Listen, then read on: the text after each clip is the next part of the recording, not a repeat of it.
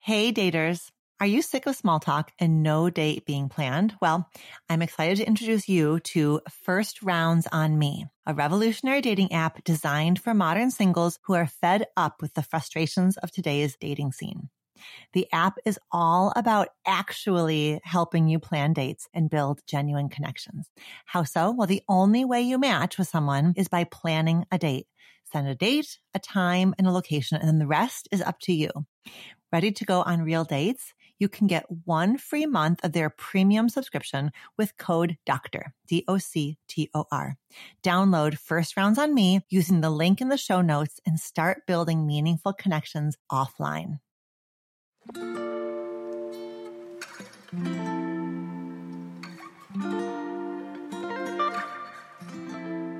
Hello and welcome to Reimagining Love. I'm Dr. Alexandra Solomon. Relationships have the power to wound us and the power to heal us. As a clinical psychologist, author, and professor at Northwestern University, I've devoted my life to studying intimate partnerships and family dynamics. On Reimagining Love, I'm here to translate complex clinical topics into tools and takeaways that you can use in your relationships today. If you're ready to develop relational self-awareness and create vibrant and loving relationships with the people who matter most to you, you've come to the right place. I'm so glad that you're here.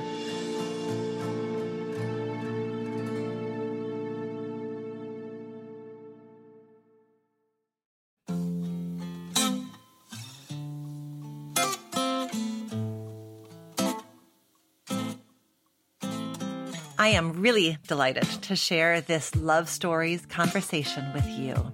You know, in these Love Stories episodes, we shine a light on a real-life relationship because there is so much for us to honor and learn when we have the gift and the pleasure of bearing witness to someone's story. So today, I will introduce you to Elise and Suze. Elise was a student in the Master's of Science in Marriage and Family Therapy program at the Family Institute at Northwestern University. And my podcast team and I were brainstorming couples that we'd like to feature in a Love Stories episode. And 2 of my team members, Sam and Megan, who were classmates with Elise, basically said at the very same time, you have to talk to Elise and Suze. The story of their relationship and of their wedding is so, so beautiful. Okay, so fast forward a little bit, and I hired Elise to be one of the teaching assistants for my undergraduate Marriage 101 course. I really enjoyed getting to know her in that context. And then when she graduated, I popped the question, so to speak, inviting Elise and her wife, Suze, to be Reimagining Love guests. And I am really glad that they said yes. And what's clear to me is that their yes was guided by their investment in elevating, centering, and celebrating queer love stories. And I hope that our conversation does just that. You're going to hear how they have had to struggle at times with the challenges of internalized homophobia, recognizing the ways in which it has limited, silenced, or constricted them. And you're going to hear about their transition to marriage and how they were intentional about when to integrate so-called traditional elements of the wedding day and when to subvert those elements in the name of authenticity. And you will hear how deeply committed they are to continuing to grow and heal in the context of their marriage. No matter where you are in your relationship journey, and no matter who and how you love, I know this conversation with Elise and Suze is going to offer you something valuable. Enjoy. Elise and Suze, thank you so much for being here with me. Thank you for having us. Yeah, thank you. Okay, so I want to start by just taking a moment to contextualize the 3 of us. Like, how did we get to this conversation? So, Elise, you were a student at the Family Institute at Northwestern University. You were working on your MS-MFT degree, and you graduated spring of 2022. And so I first got a chance to meet you when you agreed to be a teaching assistant for the undergraduate Marriage 101 course. And so that's how you and I first met.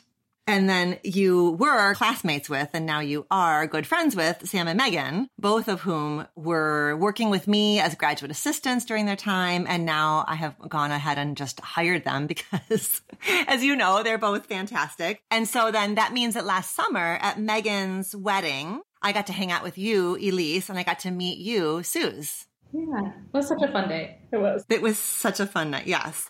And so I have to admit that, even though we were just hanging out and sipping wine at Navy Pier, I also had like a little bit of a hidden agenda as we were getting to know each other, because months and months ago at one of our team meetings, we were brainstorming like who would be wonderful to have on Reimagining Love to do a love stories episode with, where we sort of shine a spotlight on a couple's journey or an individual's journey or a family's journey. And as we were brainstorming, Sam and Megan, I feel like it was at the same moment, Sam and Megan were like, Elise and Suze, you have to get Elise and Suze onto the show. And so that was when the seed was planted for me. That's so sweet. Yeah, that's really nice. And then I popped the question and you both said yes. And I'm so glad that you said yes. Yeah, I'm so glad we're here. Yeah, me too. This is such a cool opportunity to get more queer stories out there about love. Absolutely. So can we start by just having each of you introduce yourselves, like kind of locate yourselves, who each of you are as individuals? So yeah, I am Elise. I'm a fresh therapist out working in the world. I am super queer in all the ways, live in Chicago, where we met, and I grew up here. So really, Chicago's deeply home in a lot of different ways. Yeah, we've been married for just over 3 years. We have 2 dogs. One of whom I got to meet a little bit ago, and so cute. And Suze, how about you? My name is Suze. I work as a stylist here in the city of Chicago, and I am also just interested in interior design. I do some design work on the side and some like illustration stuff on the side as well. Also very queer. I identify as a butch lesbian, also white. Yeah, I know. I was trying to think, I was like, identity is so slippery. That's right. Uh-huh. How did the two of you meet? How did your paths cross? You said it was here in Chicago. We won the Tinder lottery is a term I just learned today actually on TikTok, the Tinder lottery. But that's how we initially met, is through that app. And yeah, Susanna really won. I was going to say, I feel like I'm the real winner. I had just been convinced by a friend to download Tinder, and I was very, not against it, but apprehensive. I was like, I don't know. I don't want to do the one night stand things. Like, that's not, and that was what I had associated with Tinder. But a friend was like, no, you should really get on it. Like, that's how you meet people, whatever. Downloaded it. And Elise was like one of the first 2 people that I started messaging with. And she was the first one that was like, okay, I don't really want to like talk on this app anymore. Let's go on a date. And we went on our first date, and I like never really opened the app again. Oh my gosh. Is the Tinder lottery when you meet somebody fantastic on Tinder, or is it when you just get to meet somebody fantastic right away and don't have to do a whole bunch of swiping and a bunch of first dates? Based on what I inferred from the TikTok, I think it's just like, cool, I found someone, we're committing, we're moving forward, and I don't have to swipe anymore. Oh my gosh. And Elise was one of the very, very first people that you were messaging with. Yeah. It's like one other woman that I was talking to. And Elise was the only one that I was having like any real conversations with. Oh my gosh. I still have this screenshot of the first ever message that Susanna sent me to initiate the conversation on Tinder, which is fun. Oh, that's sweet. So, okay, so we have this first date, and then how does it progress? Well, can I share? Yeah. The silly parts? Yeah. I want to hear the silly part. Well, so we had planned to meet up at this like no longer existing sort of burger and beer place in Logan Square. And I tend to run early for things. So I was early. And then Susanna let me know. She's like, I'm running late. So I was like, just kind of sitting there waiting. And then she shows up. And the first thing she says was like, hi, I'm covered in gasoline. I need to go to the bathroom. I'll be right back. I was, of course, confused and intrigued. And like, okay, there's got to be a good story. I don't think it even really was a good story. It was just that I had stopped to fill up my truck on the way to meet you. And the like gas pump was like leaking everywhere. And then I had to like fight with the gas station attendant because I was being charged for gasoline that was like coming out of the pump. Like So I was late and like reeked of gasoline. And for some context too, like my dating history is such that I had never really been on like a date before. I had always ended up dating people who were friends first. Yeah. Then we just sort of like slipped into romantic relationships. So I had like never been on a first date at all. And I like was coming to meet Elise and was like, well, okay, now I'm late and I'm covering gasoline. Literally flammable. I was like, this is the worst first date imaginable. Yeah, I didn't think it was going to go well. On my end, my history with first dates has been that they are very long. The partner I had most recently before Susanna, our first date was like 20 something hours long. It was like a little bit ridiculous and I think not maybe a way I would approach dating in my more mature years. But so I had that, like, if it went well, that meant it was going to be like a multi-day hangout. Okay. And Susanna was. I was under the impression that, like, in the movies, you go and you have a drink and some food, and then you say, like, it was very nice to meet you. Maybe we will meet up again. And then you part ways. Because, like, that was my understanding. So, like, when the date was wrapping up, I was like, okay, it was really good to meet you. Bye. And just, like, left. I guess very abruptly, which I tend to do in my personal life. When I'm done, I'm like, bye, and I just walk away. And I feel like other Midwesterners are like, you're so rude. You're supposed to stick around for like 20 minutes after you say goodbye. It's so the nature of dating that there's so much like hidden curriculum. There's so much happening beneath the surface around how do I indicate interest? How do I not come on too strong?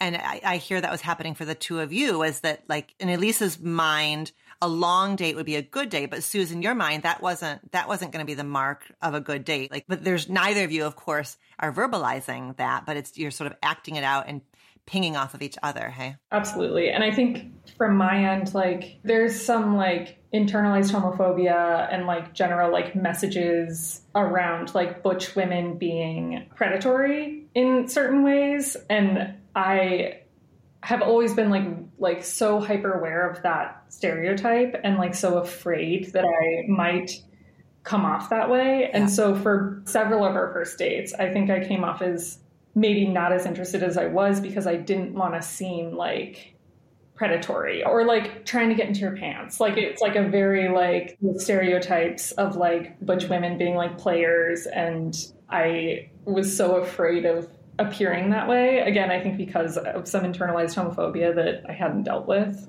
We did not kiss. I got in my truck and went home. And Elise walked home and I didn't even offer her a ride.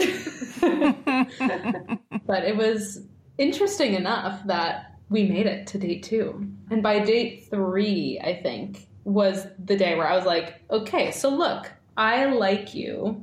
Do you feel the same? I'm confused. I was like, do you want to be friends? Like, what's the vibe? And then at that moment, Susanna was able to be like, no, I do. And then we shared our first kiss. And then again, I left very abruptly. I was like, kissing is done. Goodbye. I'm walking home now. Anxiety. Yeah.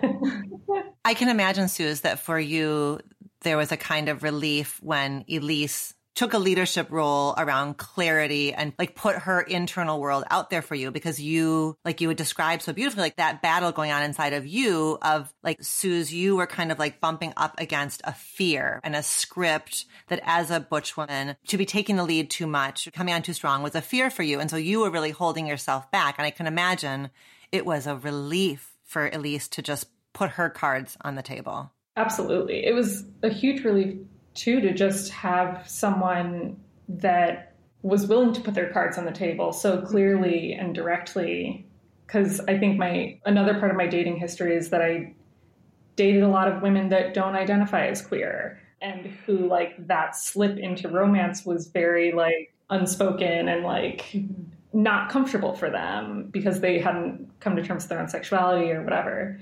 So to have a partner who was able to just like be super upfront with their feelings and just tell me exactly how they felt was like absolutely mind-boggling to me and really incredible.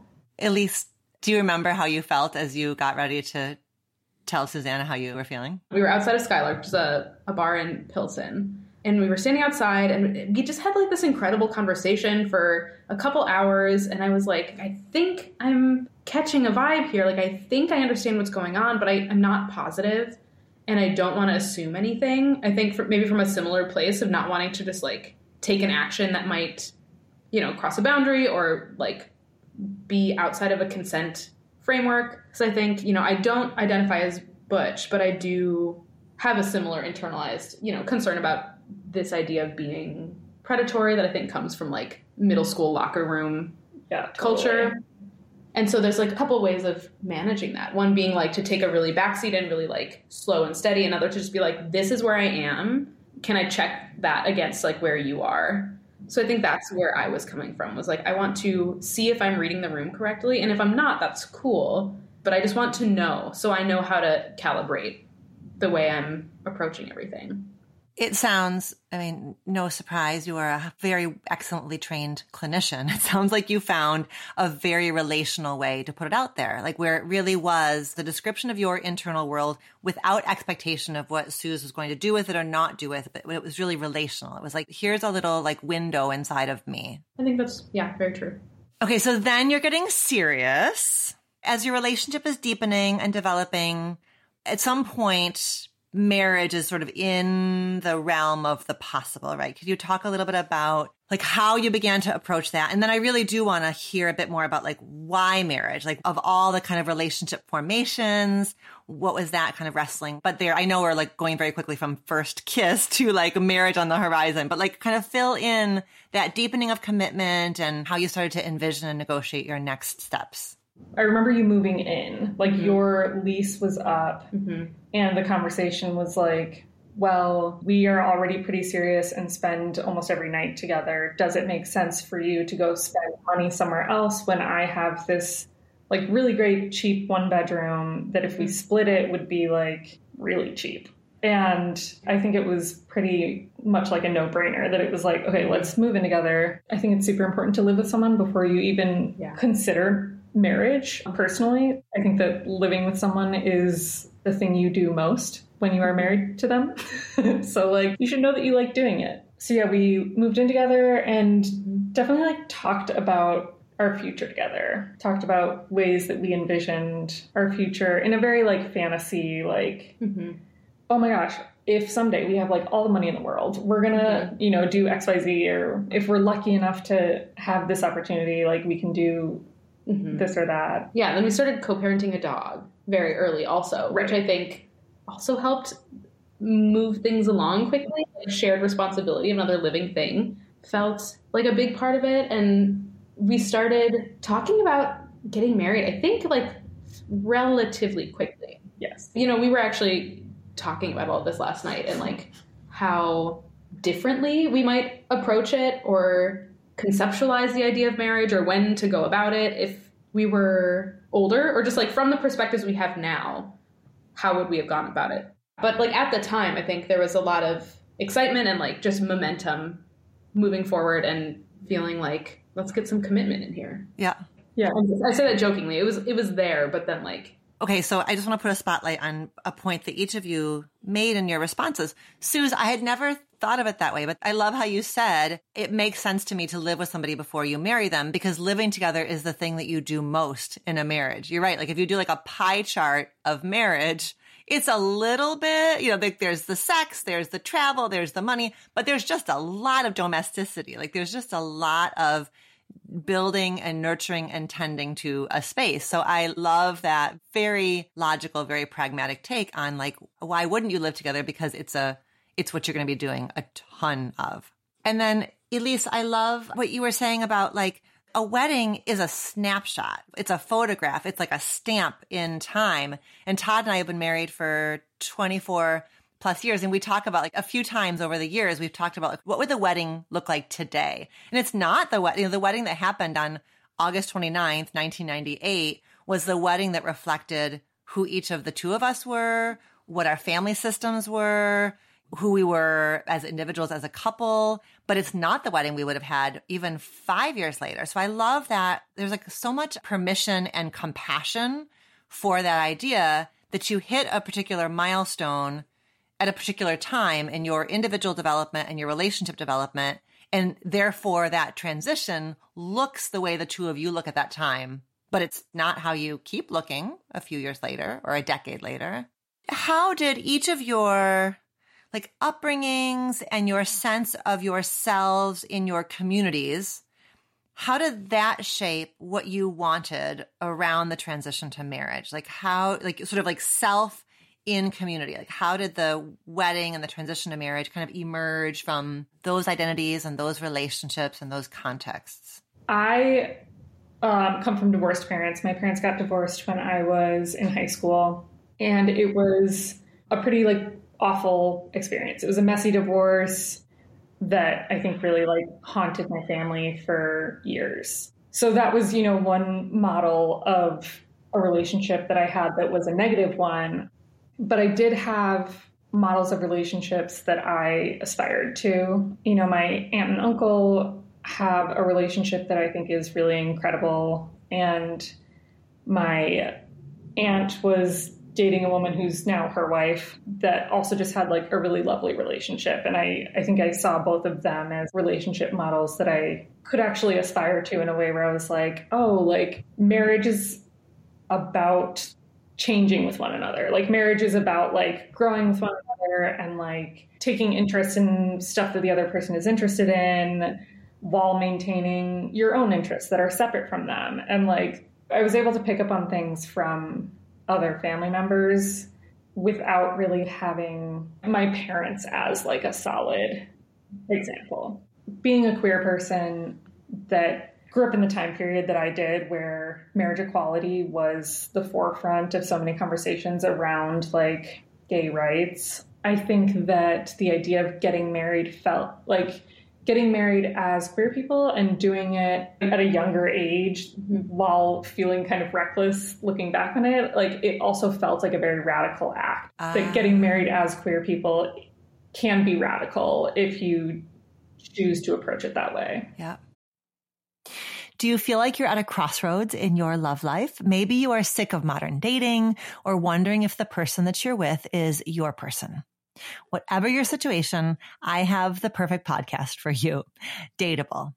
Dateable is your insider's look into modern dating, hosted by Julie Krafchick and Yue Xu. Julie and Yue bring a sense of humor to their insightful explorations of all things dating, turning matches into actual dates, the psychology of relationships, red flags, attachment styles, and so much more. I am proud to have been a guest on their podcast 3 times. So if you're looking for a great starting point, check out my latest episode with them, When You're Ready and They're Not. I'll put a link at the bottom of the show notes. Wherever you start, this podcast is going to help you feel inspired to date differently and create a love life that works for you. Subscribe to Dateable wherever you get your podcasts. Susanna, how old were you when marriage equality finally came through the Supreme Court? Yeah, so I would have just graduated college. I was in the worst relationship of my life. Was having a rough time, but was also developing a better sense of self around my own queerness around that time. And I don't think I expected the news to feel as poignant as it did. When I heard the news, you knew that it was kind of coming. But when I finally heard about it, it was I didn't expect to cry about it, but I definitely did. Mm-hmm. In college, I can imagine there was so much consolidation of your identity and claiming of your identity and all those kind of college conversations that are so real and so urgent. And so this milestone hits as you are transitioning out of college, and it is so political and it's so personal at the very, very same time. It's so interesting. I'm just remembering as you were talking about that, because I was thinking, what was I doing? Are you the same age? Susan's a year and a half older than I am. So I'll be 29 next week. And Susan's 6 months ago. It was just your half birthday. Yeah. I'm 30. A fresh 30. Oh my God. You know what Oprah says? Oprah says she fully became a woman when she was 30. She wasn't even totally in her full self until she was 30. So you're just hitting your stride. I fully believe that. Yeah, I do too. But remembering now, 2014, 2015, that time period was just I had so much going on in my life at that time and was managing a lot of other stressors that I just don't even think it processed for me until much later. But I do remember Prop 8 stuff going on in California, and that is kind of how I ended up coming out to my family. Because I remember I was like in maybe freshman or sophomore year of high school, I was at the dermatologist's office with my mom, and there was news on about Prop 8. And I was talking about it, and my mom was like, is there any reason you're so invested in everything going on with Prop 8? And it caught me very off guard and was like, yeah. So I came out to my mom in the dermatologist's office while waiting for the doctor to come in. Sure. My gosh. Oh. But yeah, that's a little bit of a tangent, but it was just those larger political moments do, I think, leave an imprint on. Yeah. Elise, did that feel empathic for your mom to kind of like connect those? Like, did it feel like she was connecting those dots on your behalf, or did it feel like it was more of a disjointed and kind of fragmented way for it to happen? That's a good question. I don't know. I think it was like at that point I knew already. Like I was out to myself and I was out to some friends-ish, but I was out at the time as, I was like, I think I'm bisexual. I was like, I know I'm having confusing feelings, and I know I'm not straight at this point, but I don't know what that means fully. And so when my mom asked me and it caught me off guard, I was like, well, I want to be honest, and also didn't feel like I had a ton of language or ways to talk about it. On the one hand, it was like nice that she was attuned to it and kind of like picked up on something and was able to name it and welcome the conversation. And also, I think, I don't know, just part of being a queer kid in general, and at least at the time, was like there's a certain like teacher role that you end up taking on that I don't know that I was fully prepared for. I didn't know what was going on for myself even, let alone trying to explain it to my parents. Yeah. And at the very least, I wonder if your mama in hindsight might be like, the question was valid, but maybe not the doctor's office. That it just, yeah. But that becomes your story then, right? That is your story. It's absolutely memorable. Yeah. Yeah, I'll never forget it. Yeah. Before I hear more, Elise, about that, Suze, when were you out to yourself and to the people around you? I was only out to myself at a fairly young age. I mentioned earlier that I have an aunt who's a lesbian, and she came out later in life. And I remember when my mom sat us down and told us that her sister, was getting a divorce from her husband and that she was a lesbian and that she was going to pursue that. And I really distinctly remember going up to my room that night and being like, oh, that's an option. 1. 2, no one's mad at my aunt. Everyone loves my aunt. And I was raised in a somewhat religious household. And the third point for me was like, and of course God still loves my aunt because she's the same incredible person she's always been. Like nothing changed. And that really sort of like opened a world of possibilities for me. I came out publicly when I was like 15 and had some pushback from my mom specifically. But for the most part, it was like I think I had a very easy experience as a young queer person, considering the circumstances of like, I was the only out lesbian at my high school, in a like white Republican suburb. And all things considered, it was like, I had a pretty easy time of it, with the exception of like a few snags. Casual locker room brawl. Yeah, it's always the locker room. Oh my gosh. Oh. Elise, for you, we were talking about some of Susanna's context around models of marriage and having like this kind of contrast of the pain of her parents' divorce, but then being able to kind of pull from her aunt and uncle and her aunts. How about for you? Like, what were the contexts that shaped your relationship with marriage? This is a point where Suze and I like diverge a little bit. I think Suze had a much clearer vision about what marriage meant and what she was hoping for and what she was envisioning and philosophies around it. I think I maybe took on a little bit more of the reckless role, and I was less thoughtful about like the broader implications of what getting married meant. I think in my head, I was like, and it feels like a little shitty to say in hindsight, and like we've had some challenging conversations around it, but I think, a big motivator for me was health insurance. And I was like, this is like a legal thing. This is like ensures that we both have health care. And there was sort of like a more logistical strategy to it for me than thinking about it in terms of like marriage is important to me because of what it symbolizes or anything like that. You know, this is part of what we were discussing last night, is I think like marriage doesn't feel as radical to me from a queer perspective. I feel sometimes there are ways that like we got marriage equality and then some other conversations have kind of fallen away. And I think I struggle with it feeling like for a lot of people it was the end all be all. They got their rights and stopped fighting for the people who are in the community who have less privilege and who maybe still can't get married because of disability status and calculus they have to, or folks who are trans. And like, not that there's legal barriers, but I think there are more complications around what state you're in and risk around like gender markers and legal documents. It just it gets murkier. And I think for two people who are at least cis-ish, that kind of calculus wasn't a part of it. And we both had families who were accepting, and it was sort of like, it felt more like a step into broader social acceptance than doing something countercultural, if that makes sense. Yep. Suze, when you say that to you marriage does feel radical, in what ways? You know, part of it is that there's all of these, at least in the States, there's all of these like legal benefits to signing that paperwork, right? And when you sign that paperwork, as like in the cis hetero world, there can be all these implications about like who does what in the household, or like how a marriage functions because you're married now.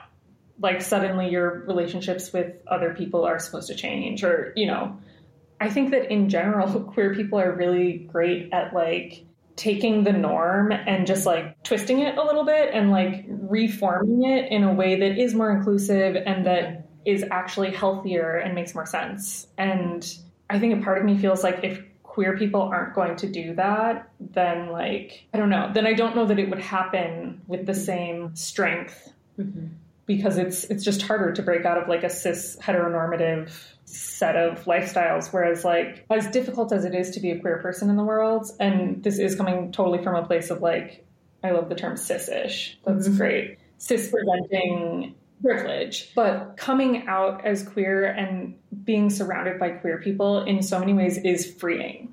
It frees your mind from all of these boxes that like the heteronormative world is trapped in, and to have like the freedom of viewing the world that way, and then get to take the legal benefits of marriage and also like shift what the idea of a lifelong partnership means is just really cool to me. I also remember something you said around the wedding when we were kind of discussing, like, for me, having a more formal ceremony was less important. For Suze, it was really important. And, you know, we did do it and it was beautiful. And I'm glad we did ultimately. But I remember one of the things you said about why you wanted it was, and I wish I could direct quote it, but something about how you wanted to prove, I think it was especially for your family, if that's okay to say, that our relationship and our love was just as valid as anybody else's. And sort of like doing ceremony and tradition was a way of really highlighting that. I don't know. I don't know if that's still something you feel, or if you remember saying that, or... I do think I remember that being a part of it for me. And I think part of it too is just the reciting of vows, the writing of vows, the like public declaration of love as two queer people feels radical, because in a different time period, like we would be, not just not possible, but we would be at risk of every severe consequence we could even name. So to be able to do it in front of people safely and proudly does feel radical to me. There's a dialectic of it. Like there's a way in which it is both radical. In some ways, you are stepping into this frame that has been, I mean, marriage of any institutional frame is so well defined. It has been so paired with heterosexuality, heteronormativity for so long that it makes sense that it is both stepping into a frame while at the same time subverting and expanding the frame. As Elise was explaining it, I was like, oh no, I get what Elise is saying. And then as Suze is explaining, I was like, no, it is radical. Like it does feel like it's both of those at the very same time. That is sort of queerness in a way. Yeah. Also, like when you were saying, like little bit ago, Elise, you were saying that it felt shitty to name out loud that in part marriage was a business decision. It was about health insurance and about legality. That is true for every couple, queer and straight. I think maybe one of the 87,000 advantages of heterosexuality is you can kind of hide behind that it's not a business. Like somehow I think that maybe that for every straight couple, that calculus of cost benefit, risk benefit is there as well. But perhaps maybe one of the privileges of heterosexuality is it maybe can stay unnamed or something in a way that because of the way in which the two of you as a queer couple are deconstructing and making choices, of course, it's like there for looking at and talking about, perhaps in a way that straight couples can and often do avoid or leave unnamed. It feels like, I don't know that this is fair to say, or maybe it's an overgeneralization, but in some ways it feels like for heterosexual couples, like marriage as the contract, as the legal, that stuff that's happening behind the scenes is more of an opt-out situation. Like, I think heterosexual couples who get to the age and stage of the relationship where marriage is sort of based on the relationship escalator, the next step, I think it takes more like social maneuvering to opt out of marriage, to opt out of doing that expected social thing, versus for us, for queer folks, there's more of an opting into it, of being like, we are choosing this path because it's right for us for whatever reasons. But there's more deliberation in stepping in versus maybe for heterosexual people stepping out. If that makes sense. Yes, it makes total sense. And like I can like feel the little puzzle pieces in my brain like syncing up. Like it makes so much sense. It like resonates so deeply. Like we were saying, the traditions around a wedding day are so gendered, right? Literally down to like at least here in the West, like his black tuxedo, her white dress, like it's so scripted. It's so highly ritualized and so heteronormative. So I would love to hear, like, what were the ways in which the two of you, how did you wrestle with traditional elements, subverting elements? Like, how did you kind of build a day that would feel just right for the two of you? I feel like one thing we did early on was we set fairly clear boundaries with our family members around, like, we are planning this wedding. Like, we are going to make this day what we want. And I don't think we were this frank about it at the time, but like, sort of like, you kind of don't get a say in what traditions we do or don't do. We're choosing our path. And so I think protecting that space around us to make decisions freely really helped, at least early on. And then finding an officiant felt very personal. And we ended up asking our good friend Will to officiate our wedding. He was just like, both of us immediately were like, oh, Will should do it. He's like a writer, he's a performer, he's just like a wildly compassionate, optimistic person. Aww. He did an incredible job, and it was so great to work with someone that not only knew us, but also was so respectful of like, we're just throwing the whole like script that officiants are supposed to use. Like, we're throwing it out the window. We're not using that ceremony because it is so gendered and so framed around like ownership and like some of those more like loyalty. And like another thing that comes to mind is that we both hated the word bride. It's just us. I don't know. We both were like, that word just doesn't feel right. We don't want to use it. I think another moment that felt really special to me was the way we worked out the whole like walking down the aisle thing, where we didn't love the idea of like either one of us like getting given away in like the sort of more traditional, nor did we feel like we wanted just one of us to be waiting at the end of the aisle and one of us to be like sort of the prime spectacle of like, everyone turn and look at the big gown and or small gown, whatever. So the way we, I walked down with my parents, you walked with your mom, and we kind of met all together all at once at the top of the aisle, and then sort of as like a blending of families moment. And then we walked down together, followed by our families. That's beautiful. We liked the idea of feeling like we're approaching this decision like together, as opposed to like being given away or being like brought to the decision. It was like, we're going like hand in hand and walking into this choice together. Okay, can we just talk about what you each wore, please? Like I'm like filling in the picture inside of my brain. So I need to know, I'm imagining you walking down the aisle, but what are you wearing, please? I feel like mine's easier. Go for it. I wore a custom suit that I really loved. I got it made by Bindle and Keep, which is a great company in New York that is owned by a queer person, and like they make suits just based on what you want the suit to look like. It had like your gender is irrelevant, and they're just super high quality suits. It was like a total dream. Mm-hmm. I knew I wanted to wear a suit. I do think like another thing that we talked about, like things we would do differently, I probably would do something more fun. It was just like, you know, a gray suit. Like I had a little bolo tie, but excitement out of the question. But I think the outfit part is one of the biggest sticking points for me around the wedding. Oh, and okay. I did wear a more traditional white dress. And I think like I bought the dress, the first one that I tried on, that was like in the realm of what I thought I wanted. You know, it's one of those things where like you buy your dress so far in advance, and then there's the alterations, and then you're kind of talking about commitment, but there's sort of like a financial commitment to this outfit. Relatively soon after, I was like, you know, I don't know if that was the right choice for me. It was pretty immediate. You didn't know if it was the right choice. Yeah. Didn't really know. I think there was a lot I was still figuring out about myself, and didn't really know what I did want. So I didn't even know how to be like, well, this isn't right, but this is what I want. So I just kind of stuck with it and went with it, and just didn't feel fully myself in terms of how I presented.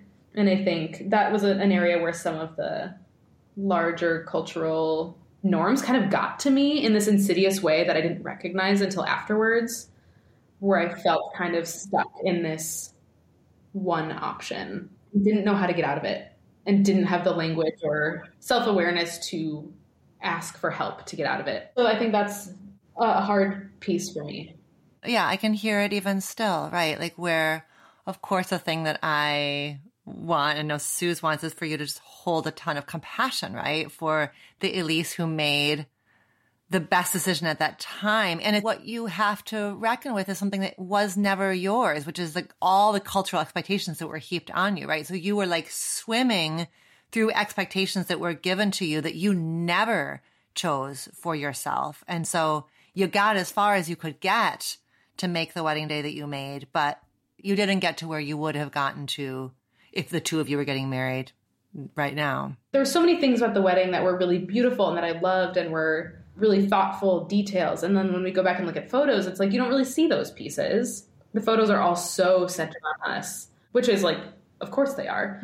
And also it's like the outfit is such a central thing. And so it just kind of sucks that like this piece of the day that didn't quite fit is what's represented in every single photo for the most part. And so it's hard to kind of get away from that piece of regret. Mm-hmm. That part feels tricky. It's like a bummer. It's a bummer, and it is such a reflection. The wedding industrial complex is a huge, gnarly machine. So it makes sense how it happened, and it is a bummer. So, okay. So what were your favorite details that really are the ones that maybe the photographs don't show, but you know darn well that they were there and they happened? Like, what are some of those favorite ones for you? I mean, this one I don't even think could have been photographed if we wanted it to.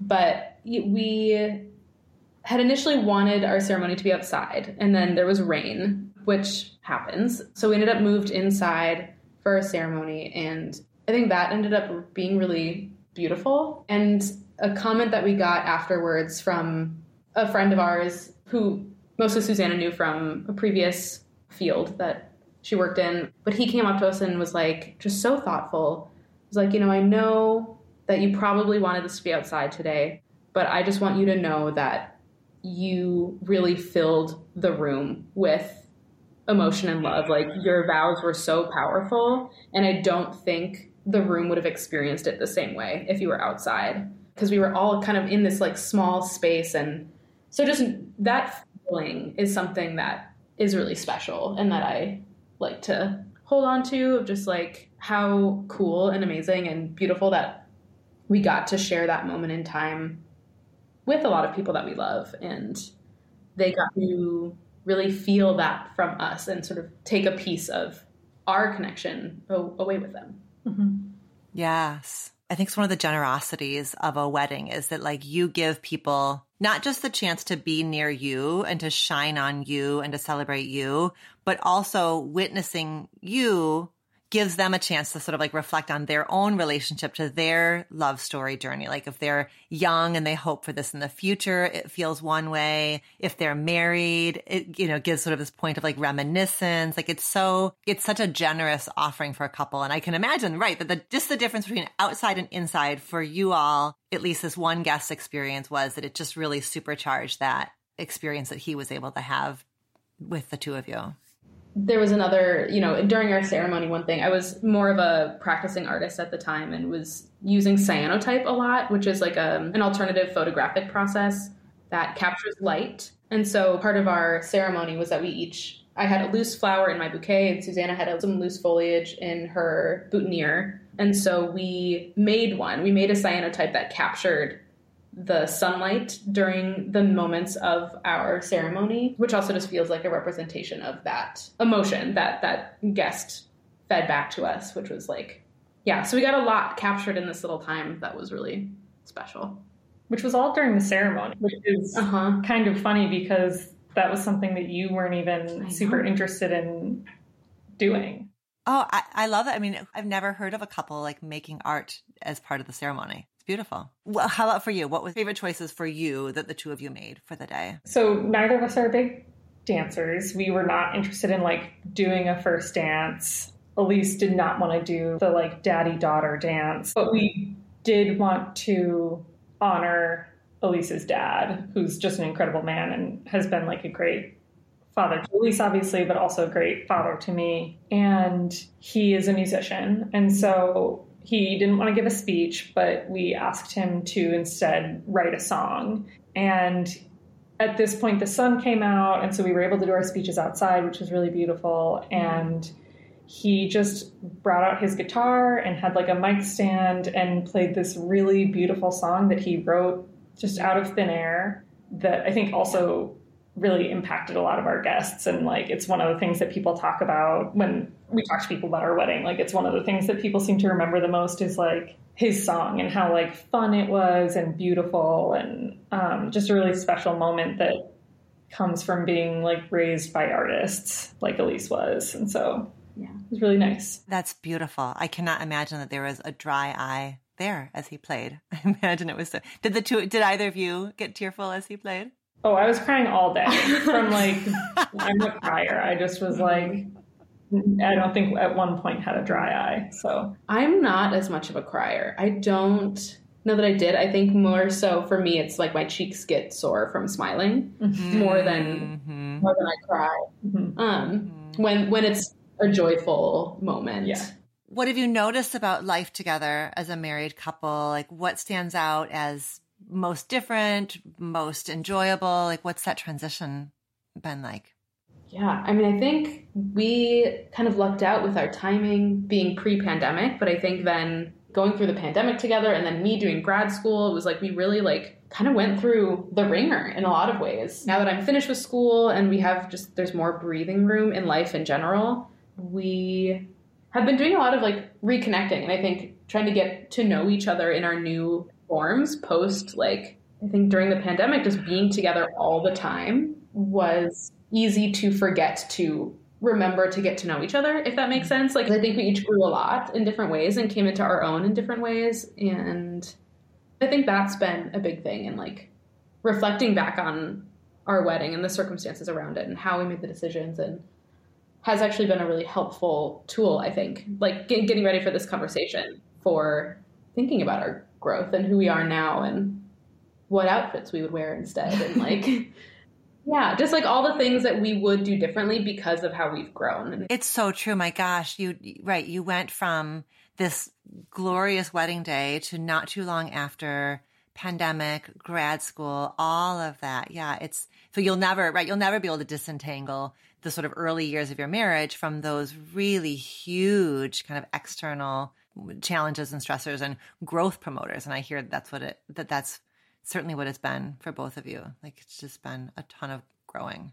I think a lot of growth, a lot of change. I mean, we both changed career paths in ways that changed us, like deeply. I mean, Elise's obviously more so. I think the Family Institute program is an intense one. And like everyone that I know that's gone through it are all incredible people who have went through 2 years of growth that seem to be more like 10 years. Like it was like 10 years of growth packed into 2. And like, yeah, a lot of changing and loving each other as we change. And I think it's more than just accepting the way that your partners change. It's like, you need to like love the ways that your partner change, like assuming that they're doing it for their own good, like assuming the changes are growth. What would you want to like whisper in the ear of a young queer couple who's contemplating marriage? Like, what would you want them to know or remember or hold on to?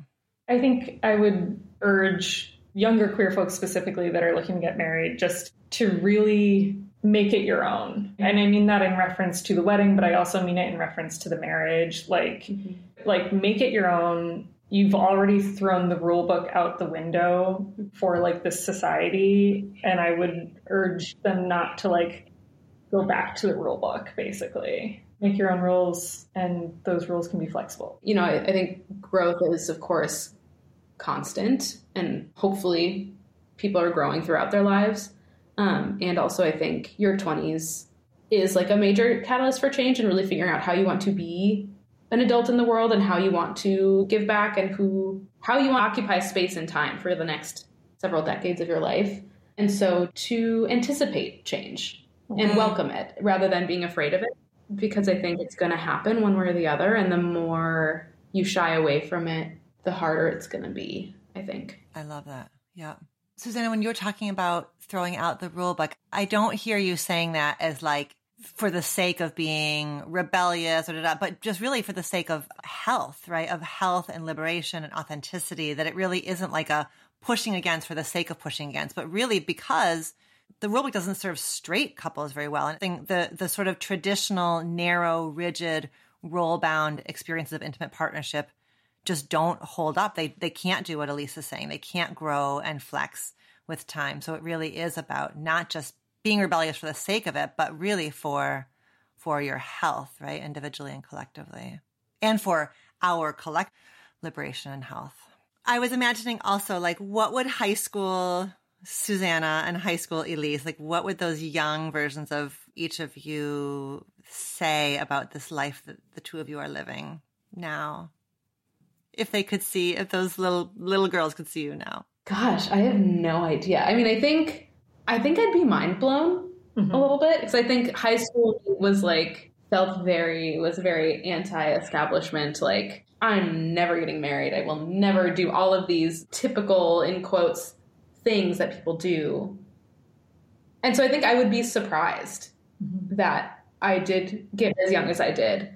And I think, you know, if young me as that young person got to see an extended clip, I think I'd be pretty stoked. I did.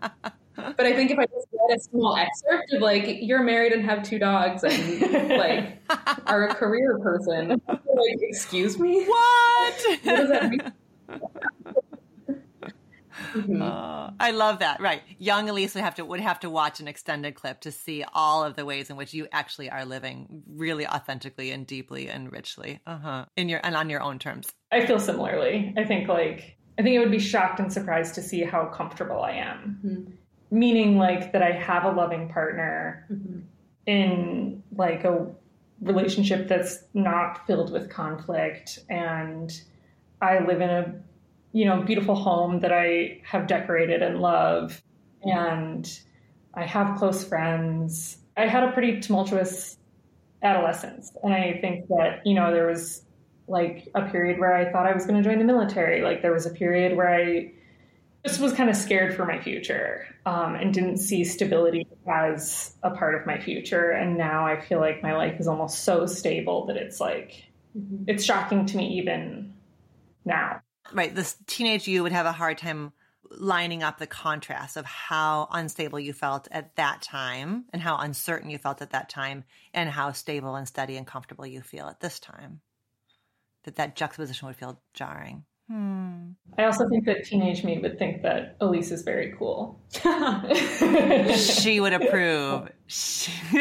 Yeah. Likewise, honestly. Yeah. She would agree that you won the Tinder lottery. Yes. Yeah. Oh, yes. I love that. I think that first of all, the two of you are really lovely storytellers. And I think you were really like generous in sharing yourselves and sharing your experiences. And like the way that we move through the conversation, like is such a nice chance to like dive deeply into things, like kind of tighten the lens and then widen the lens. And I think that you've given a really like lovely chance to kind of look at the landscape of your relationship story and kind of, in terms of identity and community and development. So I'm so appreciative of your time and your generosity of sharing yourselves. So thank you. Yeah. Thank you for having us. I agree. It was a really lovely experience for us, I think, to be able to re-examine these things. Well, thank you both so much.